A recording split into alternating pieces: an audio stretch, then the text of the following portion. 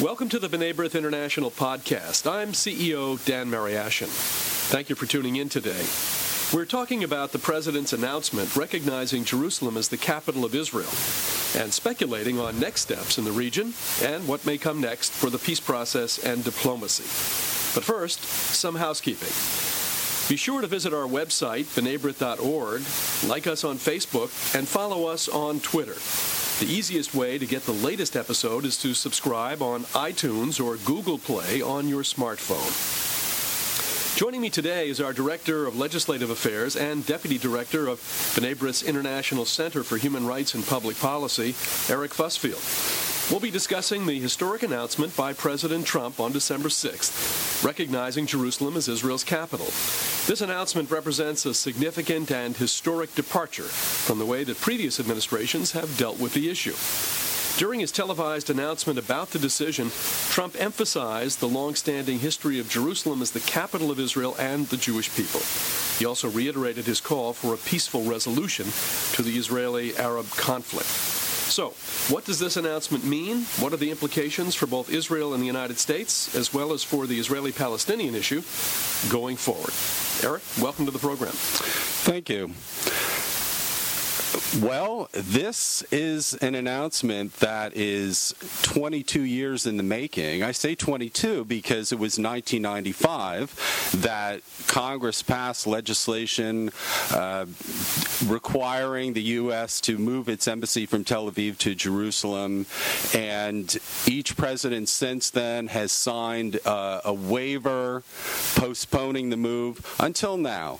But in reality, it's a decision that should have been made 69 years ago from Israel's creation. Ever since Israel was created, the U.S. has had a policy that is oddly disconsonant with the facts on the ground. It's self-evident that Jerusalem is Israel's capital. It has always been regarded as such by the state of Israel, by the Jewish people, and all of Israel's most important government institutions are housed in Jerusalem. That was never going to change. The U.S. now has a policy that reflects this reality. And the acceptance of that reality means that any U.S. involvement in the region going forward will be more closely linked to the facts, it'll be more tethered to the facts rather than to fantastic notions of what might be that won't do anything to make peace more possible. You know, there's a tendency sometimes to make this issue more complicated than it really is. And truth be told, there has been a double standard, an international double standard, relating to Israel and Jerusalem as its capital. The fact that we, European countries, Latin Americans, Asian countries, all have this reciprocal recognition of other countries' capitals, and only Israel's has been in abeyance, even though people have said, as you've just said, Israel has its Knesset, the parliament is there, and the Supreme Court, and so forth. But there still has been this kind of double standard and kicking the can down the road for something that should have been happened, as you said, 69 years ago, and that is the only way that we deal in diplomacy. We recognize Canada's capital, and we recognize Mexico's capital, and that's what countries do. So this does correct a historic wrong, and the president has said that this essentially should not prejudice the idea of a negotiation between Israelis and Palestinians going forward. I think it's important, given all of the criticism that's come out, not only from the Palestinians, but from the Arab world and from around the world, that the Palestinians have had chances, many chances along the way since Oslo. If we want to start with the peace process in 1993, 4 different Israeli prime ministers have placed various offers on the table to resolve the conflict. And so they've waited this long Palestinians haven't gone to the table really for real negotiations across the table. And this is something which hopefully will not prejudice a forthcoming negotiation, but certainly was the right thing to do for Israel, for the Jewish people, and maybe even for the peace process in terms of this being a wake-up call to the Palestinians, that the time will not wait any longer. One of the most basic rights of statehood is the right to decide where your country's capital is. And Israel, in this category, like in many other categories, is treated as sui generis by the international community. It's distinct, it's unique, not in a good way. In that they're not allowed somehow to decide where their capital is. And this has added to the perception, certainly in the Arab world, that Israel's existence is temporary. It's fleeting. It's just they don't have a real capital. It's not a real country. Eventually, the country will disappear. And this chips away at that notion. But another thing that this declaration does is it serves as a thundering rebuke to declarations by international institutions, such as UNESCO, such as the UN Security Council. To this idea that the international community has fed the Palestinians that they can be rewarded by their intransigence, even refusing to come to the table and negotiate with Israelis. The international community will reward them with things. They will reward them with critique of Israeli settlements. They will reward them with absurd declarations at UNESCO minimizing Israel's ties to Jerusalem and to the Jewish character of Jerusalem. And this declaration by the U.S.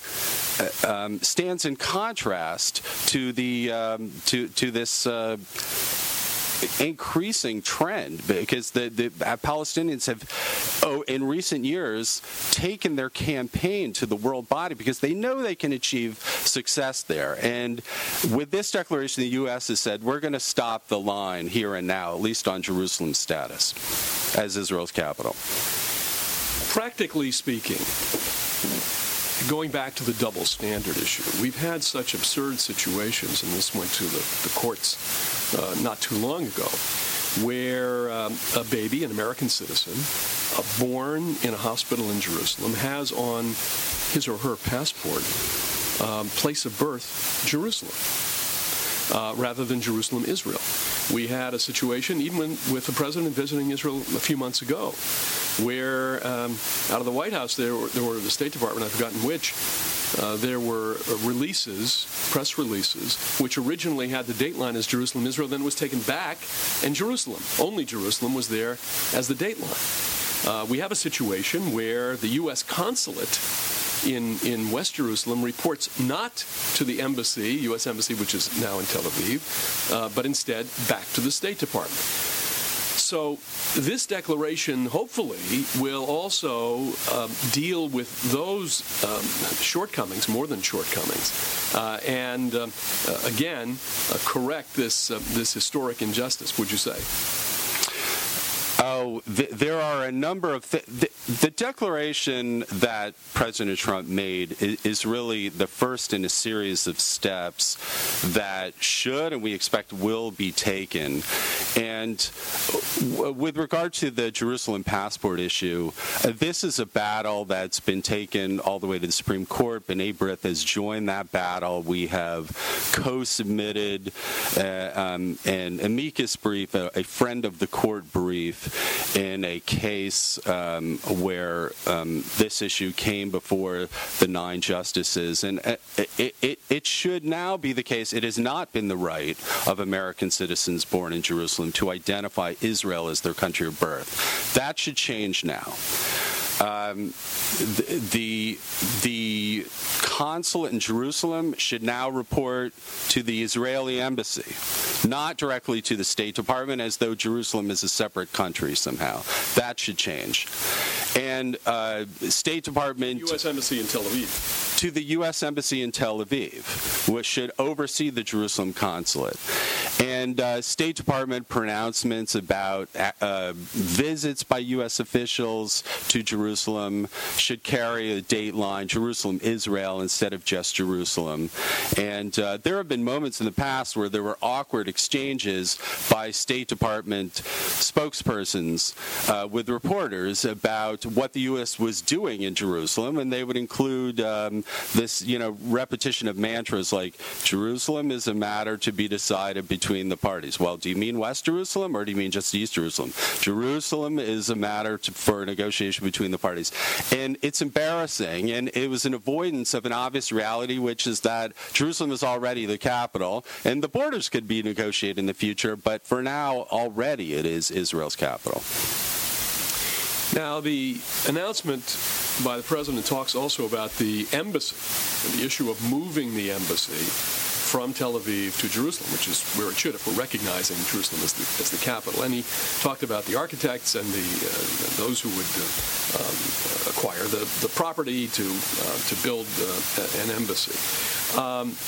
There was a time when there were some embassies of other countries in Jerusalem. They moved out after one crisis or another. I think it'll be interesting to see, notwithstanding the international response to this, whether or not some countries will begin to consider following in our footsteps and transferring their embassies from Tel Aviv to Jerusalem. It's worth noting that a couple of countries already this week have indicated something like that. We'll see what happens going forward. But I think that's another important sign that despite the initial firestorm of criticism in some places, that in fact when this all bottoms out in the coming weeks, we may see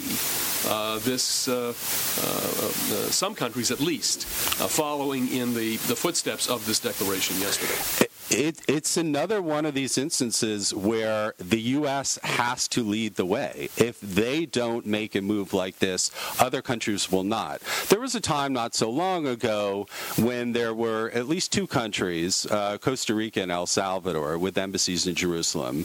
But eventually the pressure for them to move their embassies to Tel Aviv just was overwhelming for two small countries that didn't have a great deal of influence on the international stage. It was an awkward position for them to stand alone. Well, countries in that situation won't be standing alone anymore because the U.S. has taken this step, and other countries who align themselves with us or think similarly to our country on these issues are in a position to take the same step. Let's go back to the peace process for a second. With this announcement, really, the train has left the station. I think you put it well. Basically, markers have now been thrown down. And the president has said not only that Jerusalem is the capital of Israel, but he also said that this should not preclude the negotiations taking place. Palestinians, again, turned down many opportunities. Their response to this is predictable. But at the end of the day, the peace process is the only game in town. The question is whether or not they're really serious. Are they serious about a negotiation? Are they serious about a resolution of this conflict or not? And again, the important thing here in making this announcement is that the train has left the station. Now, whether or not they come to the table, we'll have to see in the coming weeks and coming months. But the truth of the matter is it is the only game in town. And if they're serious, we'll know very, very soon. It appears that, again, they will turn away from it, and that, I think, tells us a lot. Well, it's tempting to cite the old Abba Eban line that the Palestinians never miss an opportunity to miss an opportunity. If they had stuck with the agreement that was worked out at Camp David II in 2000, then we would be we would have observed this year the 17th anniversary of Palestinian statehood. And that's just one example of where they turned down an opportunity for... The difference now for them is that there are new dynamics taking place in the region. It used to be that this was the only game in town. Now you have crises everywhere you look. You have Iraq and you have Syria, of course. You have North Africa. You have problems in Libya. You have problems in Sinai. You have problems in Yemen. You have problems with Hezbollah and Hamas. You have problems everywhere. But at the end of the day, the Palestinian issue has really been ratcheted down, given, for example, the Saudi-Iranian rivalry and given all of the other things that are going on in the region. So this is not anymore the only, as I say, the only game in town, the only show here. There are other issues, and it could be that given the severity of those issues, that once again the Palestinians will turn away. Yeah, there are other things going on in the region, but I also feel like the international community keeps handing the Palestinians lifelines. A one-sided pro-Palestinian resolution passed by the Security Council last December, a series of UNESCO resolutions on Jerusalem, all pro-Palestinian, anti-Israel, most recently this past May. So there are things happening that continue to put the Palestinians back in the spotlight. Now, what the Palestinians have not offered is a serious indication of willingness to negotiate. They've offered pretext, though.